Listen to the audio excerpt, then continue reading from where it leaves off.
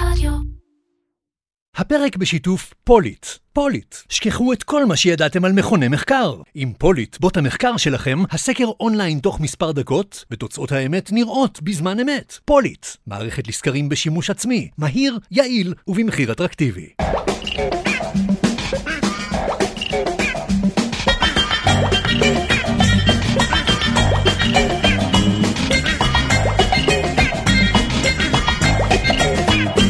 אירקצ'ר, פודקאסט על פרסום, שיווק ובעיקר קריאייטיב, עם מירן פחמן.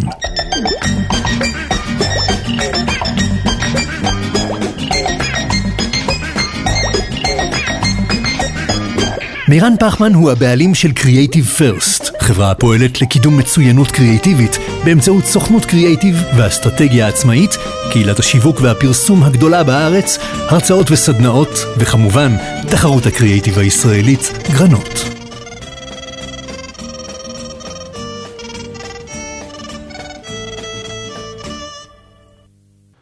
אהלן, נאור מן. אהלן, מה העניינים? בסדר גמור, אתה נעים מאוד, אנחנו נפגשים עכשיו פה לראשונה, אתה המנכ"ל ובעלים של אקטיב טרייל.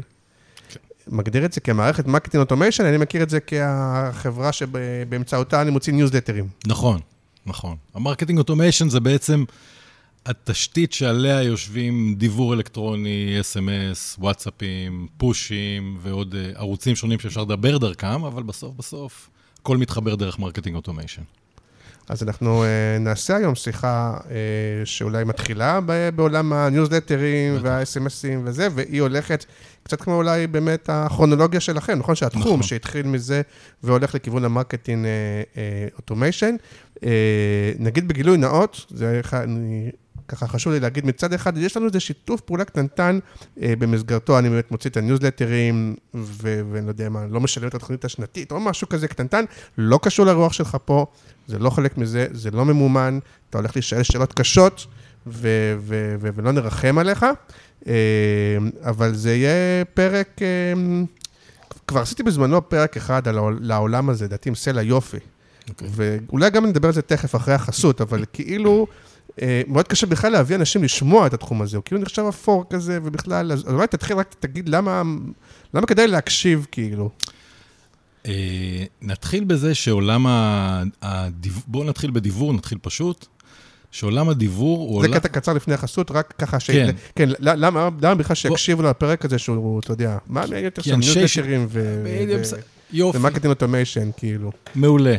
אנשי שיווק שמפספסים את הערוץ הזה, או לא שמים עליו מספיק דגש, לא שמים לב שזה ערוץ שעל כל דולר עושה $40. יש לנו כותרת, כן.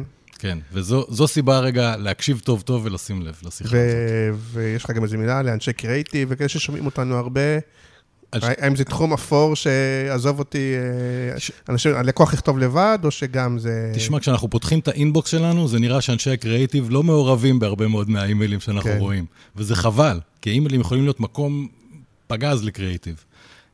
גם כמשלים לקמפיינים שהם במדיה אחרת, וגם בפני עצמו זה מקום שאפשר להיות מאוד מאוד קריאטיביים. אז מקום פורה לאנשי קריאטיב, ולפעמים זה קצת מתפספס, אבל צריך לדעת לעשות קריאטיב לאימייל. אז אנחנו נדבר עם זה בהמשך, אנחנו נפתח גם השבוע, יש לנו פינה קבועה וכיפית בשיתוף עם ניב ומיטל, הבעלים של חברת נוב, המתמחה בכתיבת, הלחנת והפקת מוסיקה לתחום הפרסום והמדיה בישראל כבר 15 שנים.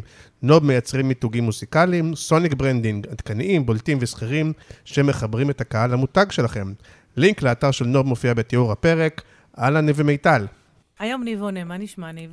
מצוין האמת, מצוין. אצלי גם מעולה. תגידו, אז מה זה בכלל המילה סקור? אוקיי, אז בעצם סקור, אפשר להגיד סקור, אפשר להגיד פסקול, זה בעצם מוזיקה שמספרת את הסיפור של הסרט. היא מלווה את הסיפור, בדרך כלל זה מוזיקה שהיא אינסטרומנטלית, ללא שירה, לפעמים יכולה גם להיכנס שירה, אבל לרוב זה מוזיקה אינסטרומנטלית, היא בעצם מלווה את מה שרואים בסרט. אם יש עצירה, אז המוזיקה נעצרת. אם יש איזושהי דרמה שמתפתחת בסרט, אז המוזיקה גם נשתמש בסולמות וכלים דרמטיים ועוצמתיים. כל דבר שיש בסרט שקורה, כל התפתחות, אנחנו מלווים את ההתפתחות הזאת עם המוזיקה. אוקיי. זה בעצם סקור. ומה ההבדל בינה לבין מוסיקת ספרייה? ומה ההבדל בין זה למוזיקת ספרייה, למשל, ניב? אחד ההבדלים הכי אקוטיים בעיניי, שמוזיקת ספרייה אפשר לשמוע בעוד קמפיינים. זה משהו שיכולים להשתמש בו שוב ושוב בכל מיני קמפיינים. זה יכול לחזור על עצמו, היא לא ייחודית. דבר שני, הסיכוי לקלוע במוזיקת ספרייה בצורה שתספר את הסיפור בדיוק איך שאנחנו רוצים לפי הסרט, הוא אפסי. אין כמעט מוזיקה, הרי המוזיקות האלה לא הולכנו במיוחד בשביל איזשהו סרט, הם הולכנו בצורה כללית כזאת, גנרית, בשביל לייצר בנק של מוזיקות. סקור, אני יושב מול הסרט, אני בודק קאט, בדיוק מה הקצב של הסרט, אני בודק מה האופי שלו, אני מסתכל איך הסיפור נבנה לאורך הסרט, מה רוצים להגיד, ולפי זה אני מלחין בדיוק תו, שורה, רפליקה, שוט, בדיוק איך אני רוצה לספר את הסיפור בצורה מקבילה לוידאו. המוזיקה והוידאו עובדים ביחד במקביל לאורך הסרט, והדבר הזה מעצים מאוד מאוד מאוד את הסרט. אז בעצם אתם אומרים שאי אפשר במוזיקת ספרייה להתייחס לניואנסים הקטנים? בוודאי. לא רק שהיא תספר סיפור אחר, יכול להיות שגם לא תבינו את הסיפור. ברמה כזאת. ברגע שאתה משתמש במוזיקה שלא מספר את הסיפור, ברמה קוגניטיבית קשה מאוד להבין מה קורה. כי אתה מתייחס, האוזן שלך גם שומעת מוזיקה, היא צריכה להתייחס לזה, וגם רואה סרט צריכה להתייחס לזה. זה שני ממדים שאם הם לא עובדים ביחד בסינכרון מלא, אתה מאבד קשב. ותגידו, יש לכם איזה דוגמה מגניבה ככה מהתקופה האחרונה? היום נשמע את הוט, שהקמפיין האחרון של הוט עם גל גדות, מחבואים, קמפיין מחבואים, וי-פיי מחבואים. פה בעצם, גם כן, מה רציתי לספר? רציתי לספר את מה שקורה בסרט. רואים אותה נגיד בתוך האמבטיה, רואים אותה מתחבאת, רואים אותה רודפת אחרי הבת שלה. כל הדבר הזה יצרתי לו התייחסות מאוד מאוד מדויקת. ברגע שהיא במקום שהוא חבוי יותר, אז המוזיקה מתחבאת ביחד איתה. ברגע שהיא רצה, אז המוזיקה רצה ביחד איתה. ברגע שהיא מתחילה לדבר בצורה יותר רגועה, אז המוזיקה נרגעת ביחד איתה. אני כאילו, מה שנקרא, מנגן ביחד איתה, אני רוקד איתה בתוך הסרט הזה ביחד עם המוזיקה, ואז זה יוצר אפקט מאוד מאוד חזק, ומספר את הסיפור כמו שצריך. ותודה רבה אני ומיטל, ונגיד גם תודה רבה לאדיו שמשווקים את ספוטיפיי בישראל, ונגיע לתכלס. אז א', מרגיש לי שבאמת, אולי אתה רוצה לדבר רגע על המעבר הזה של להיות יותר מבאמת חברה של ניוזלטרים, בלי לזלזל, תכף נדבר על זה, למרקטינג אוטומיישן. אז בוא תגידי רגע, באמת ששואלים אותך, מה החברה שלך עושה? איך אתה מגדיר את זה? כן, אז היום ההגדרה היא, by definition, marketing automation, אבל לא שם התחלנו. זאת אומרת, ActiveTrail התחילה ממש בעולם של הדיוור האלקטרוני, הייתה די חלוצה בתחום הזה, לפני לא מעט שנים, כן. והתחלנו והתמחנו בתחום הזה. מהתחום הזה גדלנו לערוצים נוספים, ובסופו של דבר, האבולוציה הטבעית שקרתה גם בישראל וגם בעולם, היא בעצם להוסיף את עולם המרקטינג אוטומיישן, או במילים אחרות להוסיף אוטומציה לדברים שהם היו ידניים. ופה לדעתי נמצאת המהפכה הגדולה של העולם הזה. כל עולם מסעות הלקוח, מה שנקרא. כן, בדיוק, עולם מסעות הלקוח, שבו אפשר לקחת דברים שהם ידניים, מה שנקרא labor intensive, ולהפוך אותם לדברים אוטומטיים, קלים לתפעול, ושמאפשרים, בוא נניח, גם לעסק קטן לראות כמו עסק גדול, גם לחברה קטנה לראות כמו איזה חברה שיש לה מחלקת שיווק גדולה, ואנשי קריאייטיב וכן הלאה וכן הלאה, בעבודה מאומצת שנעשית פעם אחת, אחרי זה המרקטינג אוטומיישן עובד בשבילך, במקום שאתה תעבוד בשבילו. אז אני מתאר לעצמי, אני חושב, לפי מה שאני מכיר, שמבין המאזינים והמאזינות שלנו, חלקם עובדים בחברות גדולות, כאלה שקנו את המערכות מרקטינג אוטומיישן הגדולות, היקרות, ואליהם, אוקיי, אבל יש כאילו שכבה אחרת, ואני לדעתי פחות מאזינים מהעסקים הקטנים, אבל יש הרבה עסקים שבינינו עסקים, אתה יודע, לגיטימיים גדולים, אני יודע מה, חברות, רשתות, מכללות, לא יודע מה, שכאילו שהם באמצע, ומרגיש לי שכאילו עד שהן לא קונות את והולכות למה ולוקחות את היועץ, למרקטינג אוטומיישן עם המערכות הגדולות, עד אז הם כאילו כמעט לא עושות כלום, אני צודק? כן.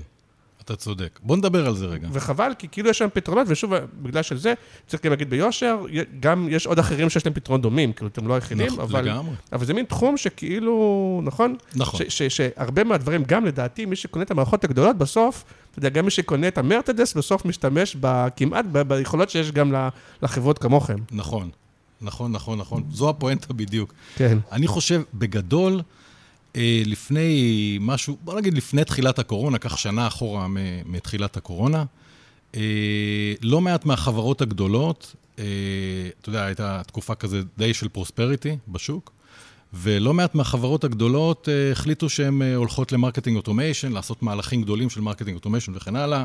פריחה גם אצל היועצים, שמייעצים, בוא נלך בגדול, בוא נהיה חברה גלובלית, בוא נעשה ככה ונעשה ככה, והולכים על זה בגדול, השקיעו כמויות כסף אסטרונומיות במערכות יקרות. זה מאות אלפים, כאילו. זה בלתי אפשרי לנבא מראש אפילו כמה זה יעלה. אתה חושב שזה יעלה לך רק הלייסנס, שהוא יקר מאוד, אבל אחרי זה מתחילות עלויות כוח אדם ופיתוח וכן הלאה וכן הלאה, ועלויות התארמו והתארמו והתארמו, והתקבלו החלטות שהן מאוד מאוד כבדות, ואני חושב שמה שקרה בשוק בגדול, כמה שנים אל תוך הקורונה, היה מה שנקרא ההתפטרות הגדולה, לא יודע אם אתה מכיר את התופעה הזאת. רטזיקניישן. כן. כן. באופן גלובלי, אנשים מתפטרים מהמקומות עבודה שלהם, ובהרבה מאוד עסקים התחלפו אנשים, אנשי שיווק, אנשי דיגיטל התחלפו באותם עסקים, ואז אותם אנשים הלכו ועשו את החשבון הזה, כי בקורונה התחילו לחשבן ROI, עשו את החשבון וראו שההחזר להשקעה, ההשקעה המטורפת שעשו במערכות האלה, לא חוזר. והשנה, שנה וחצי האחרונות, אנחנו רואים את הירידה מהמערכות הגדולות, ואת ההליכה למערכות יותר, בוא נגיד, בטווח הבינוני, אנחנו נמצאים שם, בטווח הזה, ומתחילים לעבוד עם חברות ישראליות, חברות מקומיות וכן הלאה, שאנחנו נותנים שם מענה ופתרון לחברות גדולות. וחלק מהמותגים הגדולים שאתה מדבר עליהם, כבר עובדות היום עם Active Trail ומרקטינג אוטומיישן, במחירים שהם שפויים, במערכת שהיא שפויה לגודל הישראלי, זאת אומרת, כמות הדאטה שיש לעסקים בישראל הוא מוגבל יחסית, אז המנועים הענקיים האלה הם הרבה פעמים מאוד לא מתאימים לסדר גודל, ופה אנחנו נותנים פתרון אז בוא נעשה ככה דוגמה קונקרטית, אני כאילו מתפתח, אני מצד אחד רוצה, מצד אחד אני בדיוק עובד עכשיו על הרצאה חדשה, שאני רוצה למכור, הרצאה הולך להיות עוד פעם הסופרבול בתחילת פברואר, וכאילו, אבל אמרתי, רגע, בוא לא נדבר על עסק כמוני, כי זה באמת דברים יותר קטנים, אלא קח דוגמה לעסק יותר ממוצע, שבוא נבין רגע מה היכולות של מרקטינג אוטומיישן, כשאני אומר, זה הקטגוריה שלכם. כן. איפה שיש לכם יתרון יחסית, אתה יכול להגיד בכיף, אבל זה מערכות שיש בקטגוריה שלכם. כן. תראה, בתכל'ס זה מתאים באמת לכל עסק. העסקים הגדולים עושים בזה שימוש, העסקים הבינוניים קטנים פחות, וזה חבל, אבל בגדול זה באמת מתאים לכל סדר גודל. אז בוא ניקח דוגמה למישהו בעסק כזה שאתה אומר שהוא היום לא עושה, ומה הוא יכול לעשות בקלות. נהדר, אז בוא ניקח דוגמה רגע של חברת תיירות לצורך העניין, בסדר? סוכן נסיעות, בסדר? שיש בכל סדרי הגודל סוכני נסיעות. אז הדבר הראשון שאתה עושה זה את ה-acquisition, מה שנקרא, ללכת להביא טראפיק, להביא משתמשים. אז אני אפרסם בגוגל, בחיפוש, ואני אעשה פוסטים בפייסבוק, ויממן אותם וכן הלאה. בסוף הבאתי לקוח לאתר שלי. לקוח שמבקר, אולי בפעם הראשונה באתר. את הלקוח הזה, צעד הראשון שאני חייב לעשות, זה לנסות להוציא ממנו את האימייל, או את הטלפון, או משהו שהופך להיות... לדאטה. כן, שהופך להיות הנכס שלי, או התחלת הנכס שלי. אוקיי? אז נניח שלקחתי ממנו את האימייל.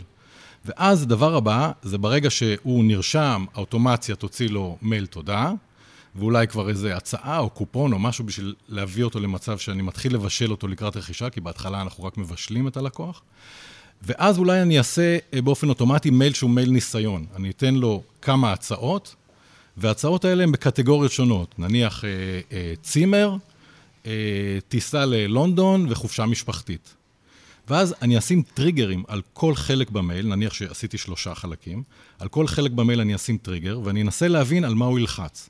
אם הוא ילחץ על החופשה המשפחתית, עכשיו אני יודע משהו על אותו לקוח. הוא מתכוונן לחופשה משפחתית, הוא עושה חופשות משפחתיות. יש לו משפחה, נתחיל מזה כנראה. נכון, יש לו משפחה. את כל הדברים האלה הבנתי בקליק אחד. כן. אז ברגע שהוא הקליק לי על החלק הזה במייל, אני יכול דרך אוטומציה להכניס אותו לקבוצה מסוימת, מתענייני חופשות משפחתיות. כן. משם אני כבר יכול לשלוח לו, תן לו איזה יומיים לנוח, ואני אשלח באופן אוטומטי הצעות של חופשות משפחתיות. אוקיי? הסיכוי שאני יביא לקונברז'ן, יביא לרכישה, בן אדם שאני יודע שיש לו אינטנט גבוה, מה שנקרא, זאת אומרת, הוא מחפש חופשה משפחתית. הוא הוא הקליק וסיפר לי את הדבר הזה, ואני נתתי לו הצעות שהן ממוקדות, הסיכוי עולה. אז נניח שבכל ההוצאות לחופשות משפחתיות נתתי לו הצעה שהוא אוהב, הוא הקליק, רכש, אז עכשיו יש לי באוטומציה מייל תודה, משם אולי אני אמכור לו ביטוח, וכן הלאה. זאת אומרת, אני ממשיך לגלגל מהרכישה לעשות אפסייל, אחרי זה לעשות שימור, אחרי זה בן אדם יצא לחופשה משפחתית עם כל המשפחה שלו בתאילנד, לא מגיע לו אחרי זה חופשת סקי עם החברים שלו. אז אני אשלח לו חופשת סקי עם החברים שלו בשביל שינוח קצת. אבל בעצם אני מבין את מסע הלקוח ואת ההתפתחות שלו מהרגע שהבאתי אותו ועד שאני רוכש אותו. האלטרנטיבה ללעשות מסע לקוח הוא להביא את הטראפיק, הם יגיעו לאתר, יקנו, לא יקנו וילכו. או לעבוד עם אקסלים כאלה ואחרים, לא יודע מה, ידניים כאלה. מאוד קשה, מאוד ידני, על סף הבלתי אפשרי. בעיקר אתה יודע, שיש לקוח אחד, אז אפשר לעשות אקסלים, 10, אפשר לעשות אקסלים, אבל מאות ואלפים ועשרות אלפים זה בטוח לא ניתן לניהול. אבל ההרגשה היא, ופה באמת העניין השיווקי, שרוב הלקוחות, ואני תמיד אומר, גם אני כאיש שיווק, אבל אתה יודע, 90% מהזמן אני צרכן, אתה לא מתכוון. אז רובנו כבר יודעים שאנחנו נזהרים להעלות את האימייל, כי אנחנו יודעים שאנחנו ניתן את האימייל, יתקיפו אותנו, וכנראה הרוב לא יהיה רלוונטי. ואז פה את המחשבה, ופה אולי מהניסיון שלך, איך לוקחים, מתי לוקחים שזה באמת רלוונטי? כי רוב האנשים לא רוצים להירשם לאיזה אתר תיירות, להתחיל לקבל ממנו כל מיני אימיילים, אלא אם כן, יש כל מיני כאלה, טיסות סודיות, כל מיני כאלה, אז כאילו אתה אומר, אוקיי, כשיש מבצע, כנראה חסר תקדים, אולי אני רוצה, אבל אני לא רוצה על בסיס שוטף לקבל מיילים, אתה יודע, על תיירות, וזה נכון לכל קטגוריה כמעט. זה נכון, ואני יודע שהרבה עסקים בישראל, זה טיפה מצער, מחליטים שלדבר כל הזמן והרבה, זה אחלה אסטרטגיה, והאמת שבמספרים זה די מוכיח את עצמו לאותם עסקים. כאילו זה לא עולה כסף. אנחנו אבל מתעייפים מזה. אנחנו צרכנים. כן. ואז יש מה שנקרא list churn, שזה אומר, אנשים עושים unsubscribe, הרשימות מתחילות להישחק, אנשים פחות פותחים וכן הלאה. אז משווק שעובד... מראש הכנסנו אימייל שהוא אימייל לתיבת אימיילים כזאת. נכון. עכשיו, ככל שאתה שוחק את הרשימה שלך, הנכס שלך הולך ונשחק. לכן צריך לעבוד חכם. עכשיו, שם המשחק זה איך אני, כשכבר טרחתי ושילמתי בשביל להביא אותך לאתר שלי, איך אני הופך אותך למישהו שמוכן לתת לי את האימייל ברצון, ופה אנשי שיווק נכנסים, אנשי קריאטיב, אנשי שיווק וכן הלאה. טיסות סודיות, דילים סודיים, הראשונים שיודעים, כל מיני דברים כאלה מפתים אותי לתת את האימייל בשביל שיהיה לי יתרון על החברים שלי. כן. אז אני ארשם, מועדון מיוחד, הטבה מיוחדת וכן הלאה. אלה הדברים שימשכו אותי לתת את האימייל שלי, ואז שוב, אם אותו מפרסם, אותה חברה תשחק אותי ותתחיל לשלוח לי מיילים ברמה היומית עם דברים לא רלוונטיים, כנראה שאני אעשה unsubscribe בטווח לא רחוק, והם איבדו אותי.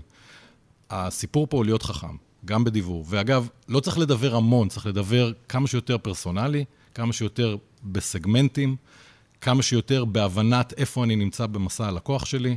ככל שאנחנו נעשה יותר את זה, המיילים יותר אפקטיביים, ושוב, ה-return on investment על כל דולר שאני אשקיע בזה הוא הרבה יותר גבוה. למרות שתגיד רגע מילה באמת ששמעתי על כי באמת יש ויכוח, אפרופו סלע יופי, אתה בטח מכיר אותו גם, נכון? והוא חבר, ואני אפרופו גם קורא, אז מצד אחד יש את הגישה שאומרת, ככל שלא יבטיחו, אז גם המערכות מסמנות את זה כנראה זה משהו שלא מעניין אותו, אולי זה יגיע עם הזמן לדואר זבל, הוא פחות וכדומה, ואז אומרים לך תשלח פחות או תשלח דברים שיותר יבטיחו, אבל יש גם את הגישה שאמרת שלדעתי יותר חשבית, שכן מוכיחה שגם אם לא פותחים כלום, יום אחד מתישהו אם הוא לא עשה unsubscribe וכרגע, לפעמים פתאום כשיש לו בראש רוצה לטוס לפריז, ופתאום יקבל איזה ניוזלטר וידבר על פריז, אז פתאום זה כן יכול לקרות. זה נכון, זה נכון. זו תפיסה, היא מתנגשת קצת עם עולם ה-deliverability, או מה שנקרא אווירות. עולם שבו אני מנסה להגיע כמה שיותר טוב לאינבוקס. אנחנו דואגים לזה, ויש לנו מחלקה שלמה שמטפלת בנושא של אווירות, של איך להגיע לאינבוקס, כל הדיונים שאנחנו עושים כל היום עם גוגל, מייקרוסופט, עם יאהו, עם אמריקה אונליין, עם מי לא, כל הזמן אנחנו בדין ודברים איתם, בשביל שהדברים שלנו תמיד יגיעו לאינבוקס. אבל אבל יש חשיבות גדולה לאיכות הדיבור, ואיכות הדיבור נמדדת, סתם לצורך העניין בג'ימייל, היא נמדדת גם לפי כמות האנגייג'מנט. זאת אומרת, כמה מתוך הדיבור ששלחתי, אני מהדומיין moshe.com, כמה פתחו. כמה פתחו אומר על אנגייג'מנט, וזה נותן לי ציון שאנחנו לא מכירים אותו, וגוגל יודעים אותו, ציון של אמינות מול גוגל. אז אם אני שולח מייל שכמות ענקית לא פותחת, אני מתחיל לרדת באיכות ההגעה שלי. ולפעמים זה בא לידי ביטוי באיכות ההגעה, זאת אומרת, חלק לא יגיעו לתיבת האינבוקס, ולפעמים זה בא לידי ביטוי בזה שהם פשוט יעטו אותך, או יעשו לך כל מיני מין מהלכים כאלה, שהם עושים לך חצי באונס, זה נקרא soft bounces. איך שלא יהיה, כדאי שמקסימום הקוראים הפוטנציאליים שלך יפתחו. לשלוח מיילים עוד פעם ועוד פעם ועוד פעם ללא פותחים, זה לא דרך נכונה. וההמלצה שלנו היא, נניח אם מישהו לא פותח במשך חודשים, תזיז אותו מהרשימה, אל תזרוק אותו. שים אותו ברשימה אחרת, שפעם תשלח לו מייל עם איזה סאבג'קט ליין מפוצץ, ותנסה לגרום לו לפתוח. אבל אל פה הניוזלטר שלי, אני נראה לי קצת עושה קליק בייטים, אבל אנחנו בעד, נגד קליק בייטים? בעד ממש. לא מוגזמים לזה, אבל כאילו... תקשיב, אם הסאבג'קט ליין אומר משהו אחד, ובפנים אני אגלה משהו אחר, זו אכזבה גדולה, ואני לא אסבול את זה הרבה פעמים, אז אתה צריך תמיד לעשות את זה בבלנס. אני אגיד, השבוע שהוצאתי, הכותרת הייתה, זה אחד הטקסטים הכי אישיים שכתבתי. כותרת נהדרת. הייתי פותח. בפנים באמת היה זה, ולפעמים, אני מודה שגם היה לי פעם ניוזלטר, שהכותרת הייתה דברי אלוהים חיים. זה עדיין מסקרן, וזו עדיין דעתך. לא, אבל לדעתי זה גם, אתה יודע, בגלל שזה אצלי, אז גם מבינים לפעמים שזה חצי בדיחה כזאת של כל העניין הזה, אבל אולי באמת... נכון, אבל כולנו מכירים את עולם הקליק בייטס, שאתה מתעצבן. זאת אומרת, אתה לוחץ, חלקם לקוחות שלנו, אז אני לא אנקוב בשמות, אבל עיתונים, אבל נניח...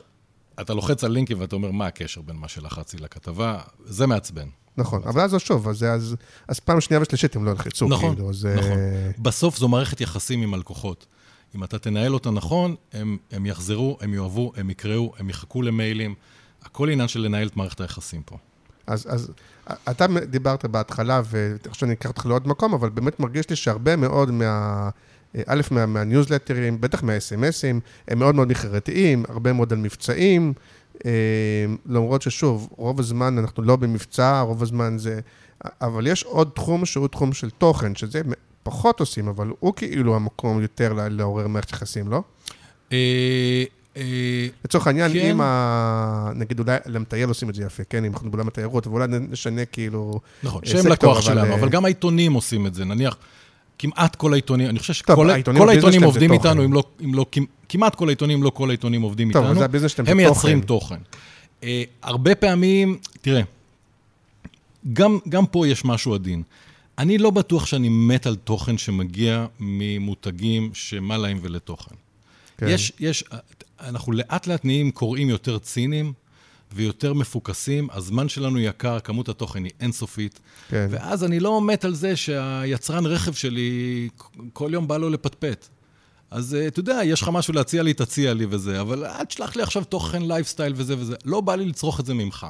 אז צריך לעשות איזה בלנס מסוים בין כמות התוכן, ואיזה ערך זה באמת נותן ללקוח. כי אם זה ברבורים, הלקוחות פחות התחברו. כן, נכון. יש הרבה תוכן שאתה יודע, עכשיו כבר אולי כותבים את זה עם הצ'אט GPT, אבל לפני זה, או שבאמת עשו את זה באיזה גם איזה משהו אוטומטי, או שלקחו מישהו ושילמו לו, אתה יודע, שיכתוב מה שנקרא בקילוגרמים, ואז הרבה פעמים זה תוכן כזה. ואז זה נראה ככה. נכון, אבל יש לך גם דוגמאות של תוכן שהוא כאילו, שהוא תוכן מגניב כאילו, שאנשים באמת... תשמע, אני סתם, הלכנו על עולם התיירות, אני מת על תוכן של תיירות, כשנותנים לי destination מעניין, שנותנים לי צילום פנים של משהו, איזה מקום שאפשר להתארח בו, איזה וילה, איזה חדר או איזה משהו, זה מדליק אותי. זה תוכן מגניב, אני מסוגל לקרוא אותו סתם כתוכן, ובסוף אולי הוא יוביל אותי לאיזה מחירה ואיזה לינק של אם בא לכם, אז הנה, דרך פה.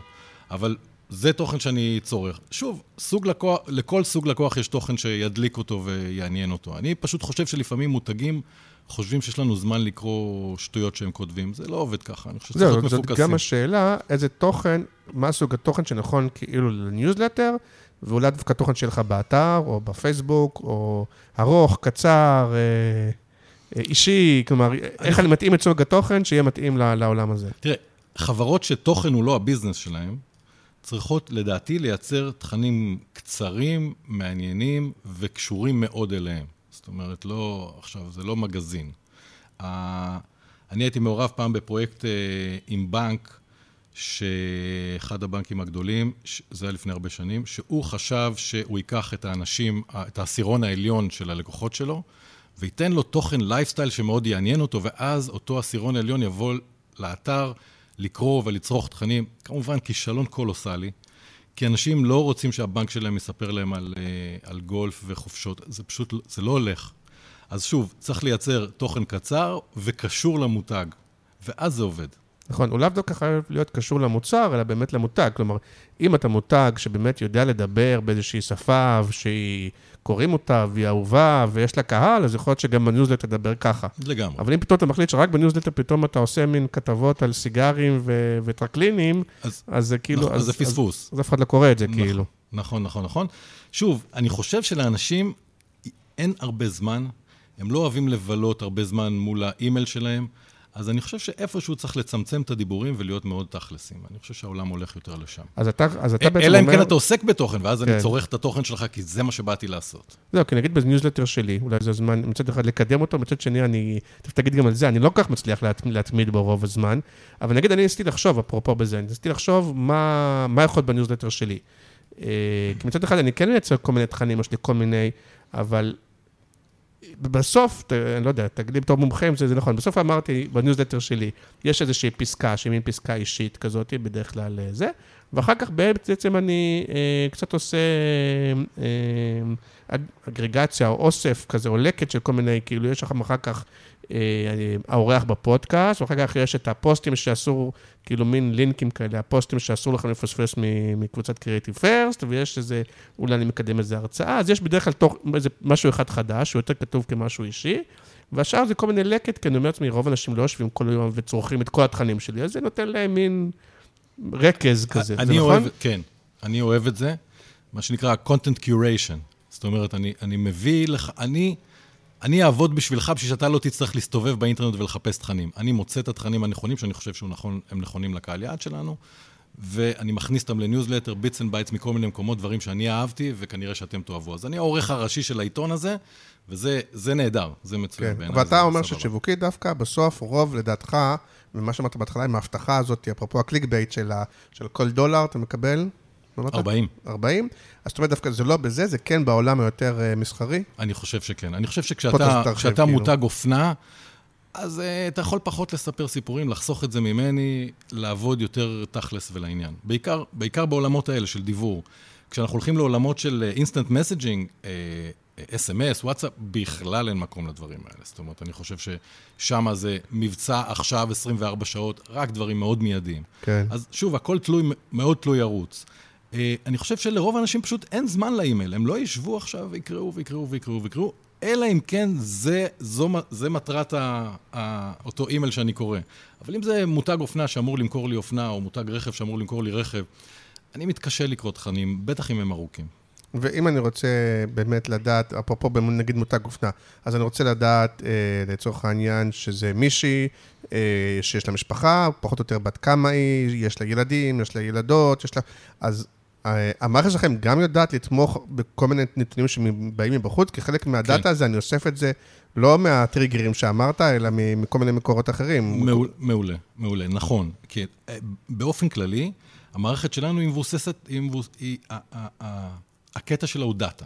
הדאטה הזה יכול להגיע מדברים שעשו בתוך המערכת, היו בדף נחיתה, ענו על סקר, ענו על אימייל, לחצו על לינק, בוואטסאפ, ב-SMS, בפוש, בכל דבר, זה אופציה א'.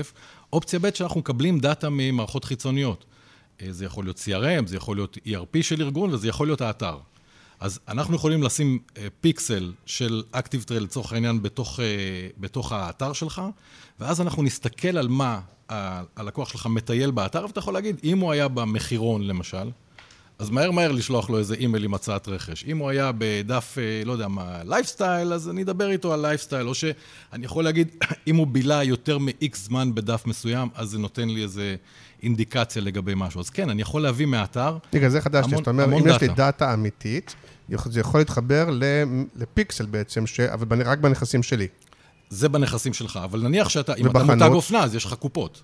הוא יכול להתחבר למה הצרכן או הצרכנית קנתה? כן. מה שאתה עושה, למערכת יש API, שזה אומר, היכולת שלך להתחבר בין מחשבים, בין מערכות, להתחבר, ואז להזרים דאטה.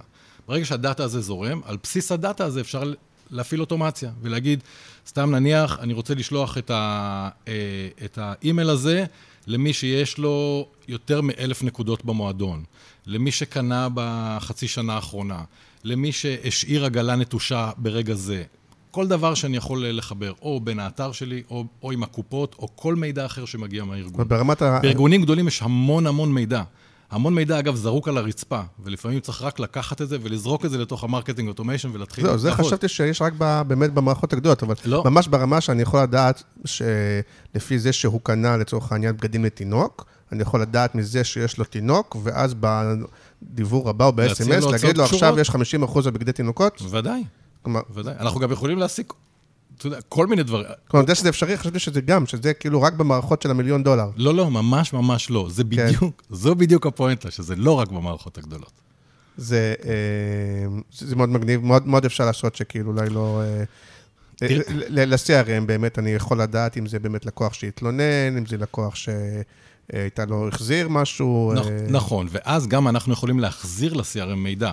זאת אומרת, כשהלקוח הזה מחר מתקשר לקול סנטר שלי, אני מדבר עכשיו ארגונים יותר גדולים, כשהלקוח מתקשר לקול סנטר שלי ומעלים את הכרטיס לקוח, אני יודע איזה דיבורים הוא קיבל, מה הוא עשה, אם הוא פתח, אם הוא הקליק. כל הדאטה שלנו גם עובר למערכות החיצוניות, אז אנחנו מסנכרנים מערכת אחת את השנייה. אבל כל רכישה, כל פעולה שלקוח עושה שנרשמת איפשהו בארגון יכולה לעבור לתוך המערכת שלנו, ועם הדאטה הזה אפשר לעבוד. אז כדי להיות הוגנים, אז נגיד שני דברים. אחד, מה שאתה אומר עכשיו הוא נכון, אתה אומר, זה כאילו היום סוג של סטנדרט, וזה נכון גם במערכות שדומות לכם? בעיקר בחול, המערכות בישראל הן יחסית טיפה יותר מנוונות, אני חושב שאנחנו בפרונט של הדבר הזה, ושוב אני אנסה להיות אובייקטיבי. אז אני אומר, תגיד איפה הערך המוסף שלכם, תקשיב, כל השוק נמצא את זה וזה וזה וזה, כולם נותנים, זה כבר סטנדרט, זה לא רק אנחנו, ואתה יכול להגיד, ופה נגיד, זה משהו שכבר אנחנו מתקדמים. תראה, מה שאנחנו מנסים להביא לשוק בסופו של דבר, השינוי שאנחנו מנסים לעשות, זה להעביר את הכוח מאנשי ה-IT ואנשי הפיתוח, שהם באופן מובהק מסוכסכים עם אנשי השיווק, בוא נקרא לזה ככה, הם עסוקים מדי, הם קשים מדי, קשה לעבוד איתם, אין משאבים, תבוא מחר, תבוא מחרתיים, תבוא עוד חודש, אנשי השיווק מאוד מתוסכלים מהדבר הזה. אז הצורה שאנחנו בנינו את הדברים, אנשי הטכנולוגיה צריכים לחבר את הדאטה, וברגע שהדאטה זורם, אנחנו כבר לא צריכים את אנשי הטכנולוגיה. במערכות הגדולות, כולם, בלי יוצא מן הכלל, אנשי הטכנולוגיה הם אלה שעושים את העבודה כמעט כל הזמן. יש תהליך ההטמעה, מה שנקרא. מתיש. איש השיווק יש לו רעיון, מפה ועד ביצוע, יכולים לחלוף חודשים ארוכים. פיתוח, כאילו. ותקציב אדיר, כי זה אנשים סופר יקרים, סופר נדירים. סיפור. מה שאנחנו עשינו בעצם זה, אמרנו, בוא ניתן לאנשי השיווק את הכלים הכי פשוטים בעולם, אנשי הטכנולוגיה רק יחברו להם דאטה, יכניסו דאטה פנימה, וברגע שהדאטה נמצאת שמה, זמין לאיש השיווק, איש השיווק שיהיה קריאטיבי ויבנה מה שהוא רוצה, הוא לא צריך אנשים נוספים. אז מה החסם לדעתך? כי, משום אומר, לא רק אצלכם, אלא יש הרגשה שכל השוק הזה שלכם לא מתפוצץ, כאילו או שלא יודעים את זה, או שמתעצלים, או אני חושב שבהרבה פעמים, בארגונים הלא מאוד גדולים, גם ככה, אנשי השיווק, יש להם המון עבודה, בגלל שהם ארגונים לא מאוד גדולים, ובסוף החלק מאנשי השיווק צריכים לכתוב את הפוסטים, ולכתוב את ה-SMSים, ולעשות, וכל הדברים האלה וזה, ואז הרבה פעמים הם לא מגיעים לזה בכלל, או שהם חושבים שזה עוד משימה, שאחר כך תדרוש מהם עוד דברים, וכמו למרות שאתה אומר, בהתחלה זה יותר העבודה, אבל זה גם חוסר ידע, זה גם, לא תקרא לזה עצלות, זה מין עומס כזה, שלא מגיעים לזה בכלל. אני חושב שיש חוסר ידע, טיפה חוסר הבנה בתחום הזה, זה עוד תחום לא מספיק נפוץ. רוב אנשי השיווק טיפה חוששים שם, כי זה, ברגע שמשהו נהיה טכני מדי, או הופך להיות משהו שאני צריך מתכנתים בשבילו, אנשי השיווק מתרחקים מהאזורים האלה והולכים לקומפורט זון שלהם. מרקטינג אוטומיישן עובר אבולוציה בנושא הזה, זאת אומרת, הוא נהיה יותר ויותר ידידותי, יותר ויותר מתאפשר לאנשי השיווק לעבוד לבד, ויעשו טוב אלה שיכנסו לתחום הזה ויתמחו בזה ויבנו דברים שהם יותר מורכבים, יותר חכמים. בסופו של דבר, return on investment הוא מאוד מאוד גבוה. הרבה פעמים, אתה יודע, the easy way, בואו נעשה עוד קצת PPC, בואו נשקיע עוד קצת כסף בחיפוש, בואו נעשה עוד קצת SEO, סבבה. או שעושים את העץ הזה, עושים את הענפים הראשונים של העץ, פחות או יותר, ופה זה נגמר. נכון, אבל קרה משהו, כל מי שהיום משקיע תקציבי שיווק בגוגל ובפייסבוק, יודע שקרה משהו בשנה האחרונה. מחירים עלו מאוד. שנתיים האחרונה. הם עלו מאוד, אבל ה-ROI ירד מאוד מאוד מאוד. למה הוא ירד מאוד מאוד? כי הם לא מצליחים לטרגט כמו שצריך, בגלל נושאים של פרייבסי, ומה שאפל תוקעים להם מקלות בגלגלים. התוצר של זה, אנשי השיווק מרגישים אותו. הערוצים האלה הופכים להיות פחות אפקטיביים. ואז עולה המון כסף להביא משתמש חדש, להביא לקוח חדש לאתר, זה עולה טונות כסף. ואם הבאתי את המשתמש הזה בכל כך הרבה כסף, אם אני אצליח לעשות מסע לקוח איכותי וטוב, אני לוקח את הכסף הזה שגם ככה השקעתי, ומכפיל אותו ומעצים מאוד כל שקל שאני שם. עכשיו, הערוצי הדירקט האלה, הערוצי ה-PPC, הפכו להיות כל כך לא אפקטיביים, שהדרך הכי אפקטיבית זה למקסם את הדאטה. ואנשי השיווק, אני חושב השנה, אולי שנתיים, שנה וחצי, מתחיל ליפול לאסימון חזק מאוד. שעולמות של דאטה, שם נמצא הכסף היותר קל, ה-ROI הרבה יותר גבוה, וזה מה שצריך לעשות. כן, אתה כן מרגיש... אנשים מעבירים תקציבים, אתה רואה את זה בכל העולם, התקציבים עוברים מגוגל ופייסבוק, שאתה רואה בדוחות שלהם שהתקציבים עוברים, הם לא עוברים לשום מקום, הם עוברים לערוצים האלה, לערוצי הדאטה מרקטינג. כי אתה כן רואה מצד אחד שכן יש היום הרבה יותר התעוררות, שמבקשים לך בכל מקום, כן מבקשים לך את האימייל, את הטלפון, לא תמיד גם אומרים לך, אני לא יודע אם אתה רוצה להיכנס כי כשזה כתוב ברשת, בדרך כלל יש לך את ה-V-Box הזה, שאני מוכן שישלחו לי דיוור, אבל כשאתה כמעט קונה כל דבר, ואומרים לך, אתה רוצה שנשלח לך את הקבלה למייל או לזה, זה דיוור, זה אישרתי, לא אישרתי, משתמשים בזה, לא משתמשים בזה. תראה, אם לא אישרת באופן מפורש, אז כאילו אסור להם. אז יש פה עבירה על החוק. בפועל? כן. זה היה בפועל. זה היה בפועל, ותראה, יש אנשים שעוסקים בלתבוע חברות, והחברות חוטפות, ולפעמים התביעות הן גבוהות. אז חברות נזהרות מלעשות טריקים בנושאים האלה, והיועצים המשפטיים שלהם לא נותנים להם הרבה פעמים, כי בסוף איך הם יגנו עליהם. אז תראה, להגיד לך... גופים גדולים ומכובדים, מתנים לך לפעמים, מתנים לך את השירות. מתנים מותר, אבל אתה צריך להגיד כן. מתנים לך את השירות בוי הזה. כלומר, אם אתה לא מתנה, שזה לא רק תמיד רלוונטי. זה לגיטימי. שמתנים את ה... זה לא שזה לגיטימי, זה חוקי. זאת אומרת, אתה יכול להגיד, אתה יודע מה, אתה לא רוצה לתת לי לדבר לך, אז אל תקנה אצלי. זה בסדר, מותר לי לעשות את זה. אבל אני צריך להגיד לך שאני הולך לדבר לך, אני לא יכול להסתיר את זה ממך. אני חייב לקבל את האישור שלך. כן, מותר להתנות לדעתך. מותר לגמרי, מותר. אני לא רואה בעיה, תשמע, אני לא עורך דין, אבל אני לא רואה בעיה. לא, כשזה לא תמיד רלוונטי, אתה רוצה לקנות כרטיס לאיזה הופעה, ומחייבים אותך שאתה גם תקבל, כל עוד אתה אישרת, בין אם זה בכוח או לא בכוח, בין אם הם אמרו לך, אם לא תאשר אז אין כרטיס, זו אופציה חוקית, אבל אתה חייב לאשר. אם הם שלחו לך דיוור ולא אישרת, אז הם עוברים על החוק, אבל רק אז. אוקיי, אז התחלתי להגיד קודם, דווקא זה מקטע שאני מרים לך, מה היתרונות שלכם על פני אני יכול להגיד יתרון אחד, שאני גם הבטחתי לו, כי הנה השבוע הייתי צריך את התמיכה שלכם, בחור לדעתי שמו יונתן. כן.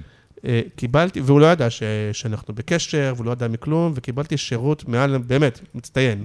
אז אחד מהדברים זה השירות. התמיכה שלנו היא, גם שוב, אני מרגיש כזה... לא, אז אני אומר. אין הנחתור מעיד על ישראל. התמיכה שלנו יוצאת דופן. יוצאת דופן. אנחנו משתדלים להפתיע את הלקוחות שלנו באיכות התמיכה שלנו. אנחנו עובדים בזה.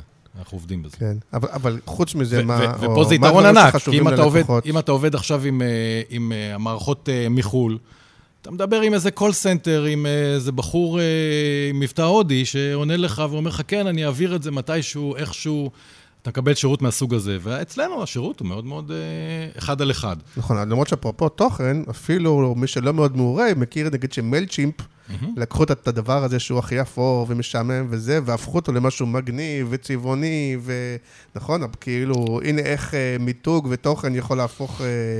הם נהדרים, לדעתי הם בירידה משמעותית עכשיו, אבל הם נהדרים. אבל אפילו אנשים כמוני שאומרים, מלצ'ימפ אני מכיר, מהפרסומות, מהדברים, הם עושים כאילו דברים מדהימים. נכון. והמערכת פרנדלי, אבל השירות לקוחות שלהם פחות, אם אתה צריך את זה. זה יתרון מאוד משמעותי שיש לנו, והיתרונות האחרים היא הדגש שאנחנו שמים על קלות שימוש. זאת אומרת, המערכות שלנו עושות דברים מאוד מסובכים, עם מעט מאוד סיבוך. וככה אנשי שיווק יכולים לעבוד, ולא צריך אנשי טכנולוגיה. זה ממש יתרון. אז שוב, בוא נדבר בפועל. מישהו כזה שמנהל או מנהלת שיווק שכאילו אומרת, וואלה, לא חשבתי על זה, אני אמרתי, יום אחד נגיע למערכות הגדולות, אז מה זה אומר בפועל? כאילו, חברה שבחרה ללכת... מה זה סדר גודל של מחיר? תן לי רק סדר גודל של להבין כמה עבודה או מה זה ידרוש ממני בסוף. תראה, חברה שבחרה ללכת למערכות הגדולות, היא מעבירה בזאת את השליטה לאנשי הטכנולוגיה, ושם איש השיווק פשוט יישב מתוסכל הרבה מאוד זמן. זה ייקח לו שנה, שנתיים להבין שפשוט חייב לצאת מזה. נכון, אבל בשיווקית אתה דווקא, אם אתה רוצה להגיד, אתה יותר מנסה להביא את אלה שחושבים על החברות הגדולות, להגיד להם, לא מספיק לכם איתי, או יותר להביא את אלה שהם בכלל לא חושבים שזה בשבילם, או לא יודעים שיש משהו גם בסדר גודל שלהם, ולהגיד להם, תקשיבו, יש פה, אתם לא צריכים לחכות עד שיהיה לכם את $1,000,000. משני הכיוונים. אחד, זה כאלה שלדעתי עשו קצת טעות ויראו יותר גדול מהעסקים שלהם. הם קהל יעד שלנו, ואנחנו מדברים איתם, ובאמת רואים את התנועה הזאת חזרה אלינו.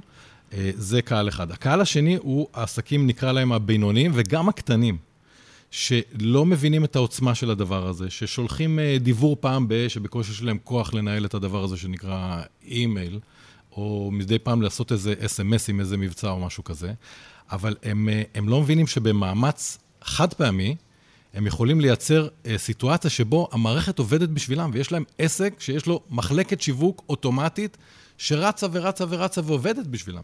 וזה פספוס אדיר. דווקא עסק שהוא יותר קטן ודל משאבים, הוא העסק שצריך להשקיע במרקטינג אוטומיישן. הרבה יותר מעסק גדול, וזה כמו סוד שאף אחד לא מספר אותו. ישיר או שרק מחר יהיה גם את המערכת האוטומטית שיודעת לייצר את התוכן, לקחת כבר את התמונה, כבר... הרי עוד פעם, בעיקר במקומות המחירתיים, זה בסוף כמעט טכני, כלומר, טכנית לדעתי כבר אפשר לעשות את זה, זה כבר קיים, שזה גם ייצר לך את הדיבור אוטומטית. תראה, בואו נתחיל ככה, לפני שאני הולך ל-Chat GPT ולעולמות ה-AI, בעולמות הפשוטים, מיילים יוצאים אוטומטית בהרבה מאוד מקרים. בכל עולם האי-קומרס, הרבה מהמיילים הם אוטומטיים, מבצעים, דברים, זה מיילים שהם אוטומטיים, לפעמים בסגמנטציות, במייקרו-סגמנטציות, לגבי כל אחד ומה שהוא יותר, מה שנקרא, likely to buy. הכוונה היא שלצורך העניין, אם זה משהו מחירתי, שמורכב מקוביות, אז הוא יודע להרכיב אוטומטית כבר את הקוביות לפי גם אצלכם זה כאילו ככה? כן, כן, כן. גם כי יש סטנדרטים. זאת אומרת, בחנויות יש סטנדרטים, בעולם התעופה יש סטנדרטים, בעולם התיירות יש סטנדרטים. כשאתה נכנס לגוגל, אז הוא יודע להבין את המוצרים, כי למוצר קוראים בצורה מסוימת. כן, למשוך את הדאטה. בדיוק. הדאטה היא מפורמטת. בסטנדרטים של תעשייה. ואז אין בעיה לכל מערכת להיכנס ולהביא את התמונות לפי חוקיות מסוימת. להביא את התמונות, להביא את המחירים וכן הלאה. למשל, אנחנו עושים עגלה נטושה. את המערכת שלנו אפשר לחבר לכל חנות, כן. ואז אם מישהו נוטש עגלה, אז המערכת שלנו הולכת מרכיבה את האימייל מאותם פריטים שננטשו בעגלה, עם המחירים וכן הלאה, ושמה עוד related products, מוצרים שקשורים למוצרים שננטשו בעגלה, הדברים האלה הם אוטומטיים לגמרי. וכלום, once עושים לזה סטאפ, זהו, זה רץ. זה רץ. אז א', אני מה שאני מרגיש שמעורב וזה, זה גם קצת חדש לי, והקטע שכאילו דווקא פעם אנשי שיווק, מנהלי שיווק, זה הדבר שהרבה יותר מעניין אותם, מאשר דברים שאני מוכר, כמו אסטרטגיה ומיתוג ותוכן ותדמית. היום נורא, דווקא זה מה שהם רוצים. קודם כל תעזור לי למכור, אחר כך תדבר איתי על נכון, כי הלקוחות אומרים, תראה לי מספרים. נכון, ועדיין אתה אומר שכאילו יש את החסם הזה, או שהם בכלל לא מגיעים לקבל את המידע הזה, או לא מבינים שזה קיים, או מבינים שזה קיים ודוחים את זה. זה מה שמוזר, כי זה מה שמעניין היום מנהלי שיווק. ומחר עוד יותר, כי עם המיתון והדברים, עם המצב הכלכלי, זה מה שהם, אפרופו עכשיו קסטרו, וה3 ב-100 וכל הדברים האלה, נכון? הם לחוצים למכור. ככל שעסקים יותר צריכים לשים לב לשורת ההוצאות שלהם, ככה לדעתי הם ישימו לב לעובדה שמרקטינג אוטומיישן, ה-ROI הוא כל כך גבוה בו. לדעתי, השנה-שנתיים הקרובות, המון, אנחנו נראה צמיחה ענקית בתחום הזה, בתחום של מרקטינג אוטומיישן. זה פשוט, יש שם מכרה זהב שצריך פשוט להרים אותו. ושוב, הרבה מנהלי שיווק לא עוסקים בזה, כי הם לא יודעים, אין להם מספיק ידע. אז אני ממש ממליץ להיכנס, להתנסות, לשחק עם הדברים האלה קצת, לנסות כל מיני תרחישים כאלה ואחרים, ולראות שהשד הוא ממש ממש קטן, ואפשר לעשות עם זה קסמים. וראיתי שעכשיו זה גם נכנס לוואטסאפ? לגמרי, כן. כאילו, כי אנחנו רגילים לקבל את זה ב-SMSים, וה-SMSים באמת זה או דיבורים, או סיסמאות לכל מיני דברים שאנחנו צריכים להיכנס, אז כאילו, תספר רגע על הוואטסאפ, ואז ומה יהיה מחר, כאילו, כן, לאן זאת ייכנס. כן, אז מה שוואטסאפ עשו, הם התחילו לאפשר, עכשיו זה יחסית חדש, הם התחילו לאפשר את ערוץ השיווק בוואטסאפ, מצד אחד. מצד שני, הם מאוד מקשים, והם אומרים לך ככה, אם אתה רוצה לשלוח הודעת וואטסאפ שיווקית, אתה צריך כמובן שהלקוחות ירשו לך וכן הלאה, אבל אתה צריך לשלוח את הטקסט שאתה הולך לשלוח ללקוחות שלך, אלינו לוואטסאפ, בעברית לצורך העניין, אנחנו נקרא, אנחנו נאשר, ואם יש לנו הערות, אנחנו נגיד מה ההערות שלנו, ורק את זה אתה רשאי לשלוח ללקוחות שלך. שתבין כמה מסורבל התהליך, הם עשו את זה סופר מסורבל. הם מאשרים לך את זה. מישהו אנושי קורא את זה. זה מישהו אנושי לגמרי קורא את זה. קורא את כל ה... קורא את כל השטויות האלה, כן. אבל תקשיב.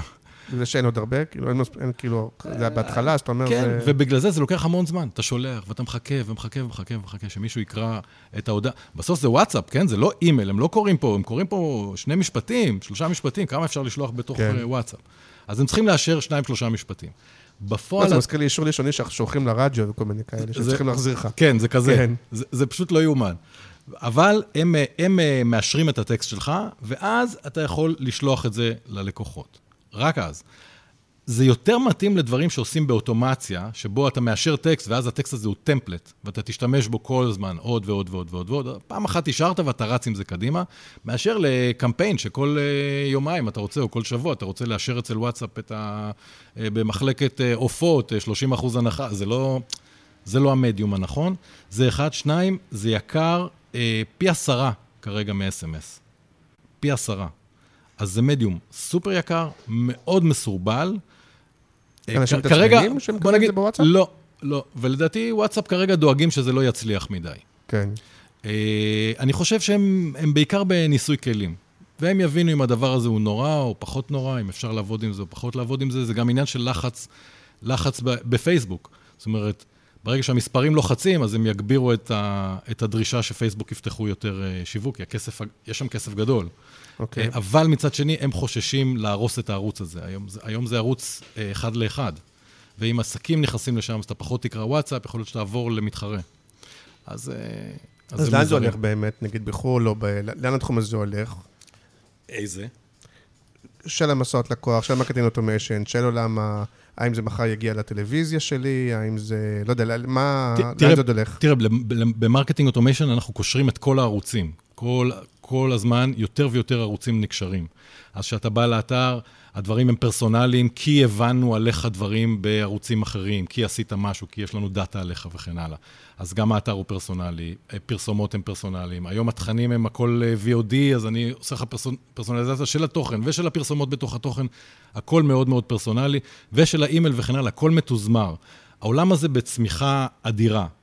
אפילו העולם של הדיבור, שהוא עולם הכי פשטני, הוא צומח 15% בערך בשנה, 300 ומשהו מיליארד מיילים ביום יוצאים היום בעולם, 80% מהם שיווקיים. זאת אומרת, זה עדיין ערוץ צומח מאוד מאוד, כי לא נמצאה לו אלטרנטיבה. כל התחום הזה בפיצוץ. התעשייה הזאת של מרקטינג אוטומיישן היום היא $25 מיליארד, היא תעשייה שצומחת ורצה קדימה. הדבר הזה רק ילך ויצמח, וככל שהערוצים של PPC נהיים בעייתיים יותר ויותר בגלל נושא הפרייבסי, כך עולם הדאטה הופך להיות חזק יותר. ולכן כולם רוצים את הדאטה, אבל יש גם את המגמה ההפוכה של, בדיוק היום ראיתי קמפיין מחול של אפל, אפרופו הם מובילים נכון? את מגמת... את האנטי-דאטה. כן, הם בעצם... הם רוצים דאטה, אבל הם לא רוצים לתת לאף אחד דאטה. הם מגבילים את הכרום, הם מגבילים את פייסבוק, וזה כאילו איך מוסף שלהם, כי הם אומרים לך, למרות שאני אישית, דווקא לא הבנתי מה אכפת לי כאילו שאוספים עליי את הדאטה, זה לא כל כך... גם אני, אבל כנראה שאנחנו לא רבים. רוב האנשים יגידו לך, אני לא אוהב שמסתכלים עליי, לא אוהב שרואים מה אני עושה, לא אוהב... רוב האנשים, אם לא תשאל אותם, אין להם בעיה עם זה. אם תיתן להם לבחור, הם יגידו כנראה שלא. אני אגיד לך יותר מזה. אני תמיד אומר, קחו את כל הדאטה שלי, כי אני לא רוצה לראות פרסומות לא רלוונטיות לי, אני לא רוצה מידע לא... להפך, אני רוצה שהמפרסמים ידעו מה רלוונטי לי ויתנו לי.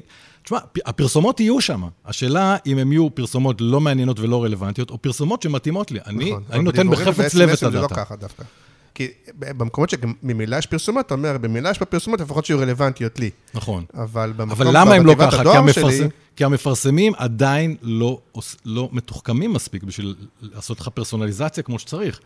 ככל שיהיה להם יותר דאטה עליך, והם יותר ירצו לעבוד עם הדאטה, נכון, זה מתחבר לעולם של הטלוויזיה וה-CTV וכל הדברים האלה של הדאטה האמיתית, כי הדאטה הצבועה היא הולכת ומאבדת את הכוח שלה, כמו שאמרת. נכון, נכון, נכון. דבר אחרון אולי באמת שכן קשור לקריאיטיב, מצד אחד וזה בתור משתמש, מצד אחד אתם כן נותנים כל מיני טמפלטים ומאפשרים לעשות דברים אוטומטיים וכאלה, מצד שני זה קצת מוגבל. כל מה שקשור לטיפוגרפיה וכל מיני, אתה יודע, רווח בין השורות, רווח בין אבל גם אפשר... נכון, שוב, בלי לעשות פרסומת. כן.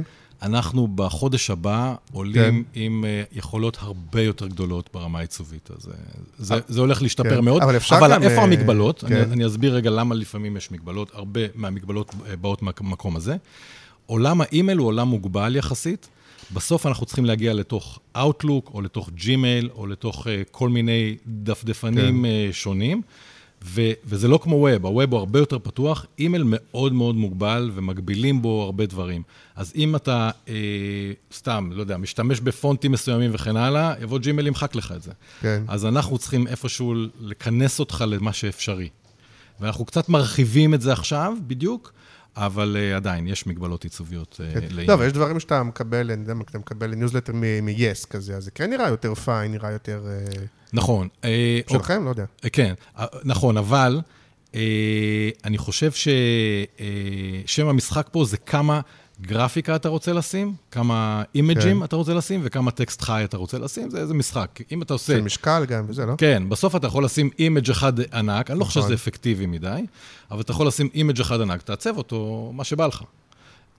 ככל שאתה יותר HTML, אז אתה יותר נכנס כן, אבל הם כן יודעים, נגיד, להתאים לך את התוכן לפי התוכניות שאתה רואה, וכל זה בזה שלהם. נכון, עושים את זה מצוין. אבל ככל שאתה רואה אימייל שהוא יותר מעוצב ויותר מגניב, ככה הוא יותר גרפי בקטע של אימג'ים. אולי נפרגן למישהו שעושה נכון את המסע לקוח, אני לא יודע אם שלכם או לא. אבא חטוב, זה שלכם?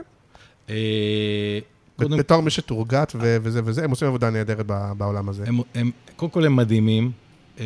גם, אני מפרגן להם מאוד מאוד, ואני בעצמי עושה עכשיו דיאטה שלה בחטוב, אז כולי שותה מים בטירוף. כן. ויאללה, אני בקושי מחזיק את הרעיון הזה, אתה יודע, אני במים. אתה בשבוע שרק שותים מים, כאילו? לא, אני בשבוע השלישי. כן, שהורידו לך את כל הסוכרים וכל הבצקים וכל הדברים האלה. השבוע זה קרה, ואני מכור לסוכר, אז יש לי, אני בדודה. אבל אפשר להגיד שהם עושים עבודה יפה, נכון? אפרופו, מאוד מאוד. מאוד מאוד. הם דוגמה מעולה לדיגיטל.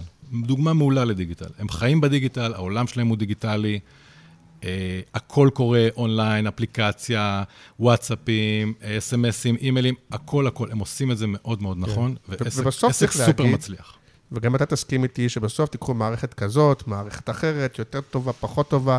בסוף זה כמה אתם יודעים באמת, כמה יודעים ובאמת משתמשים בה.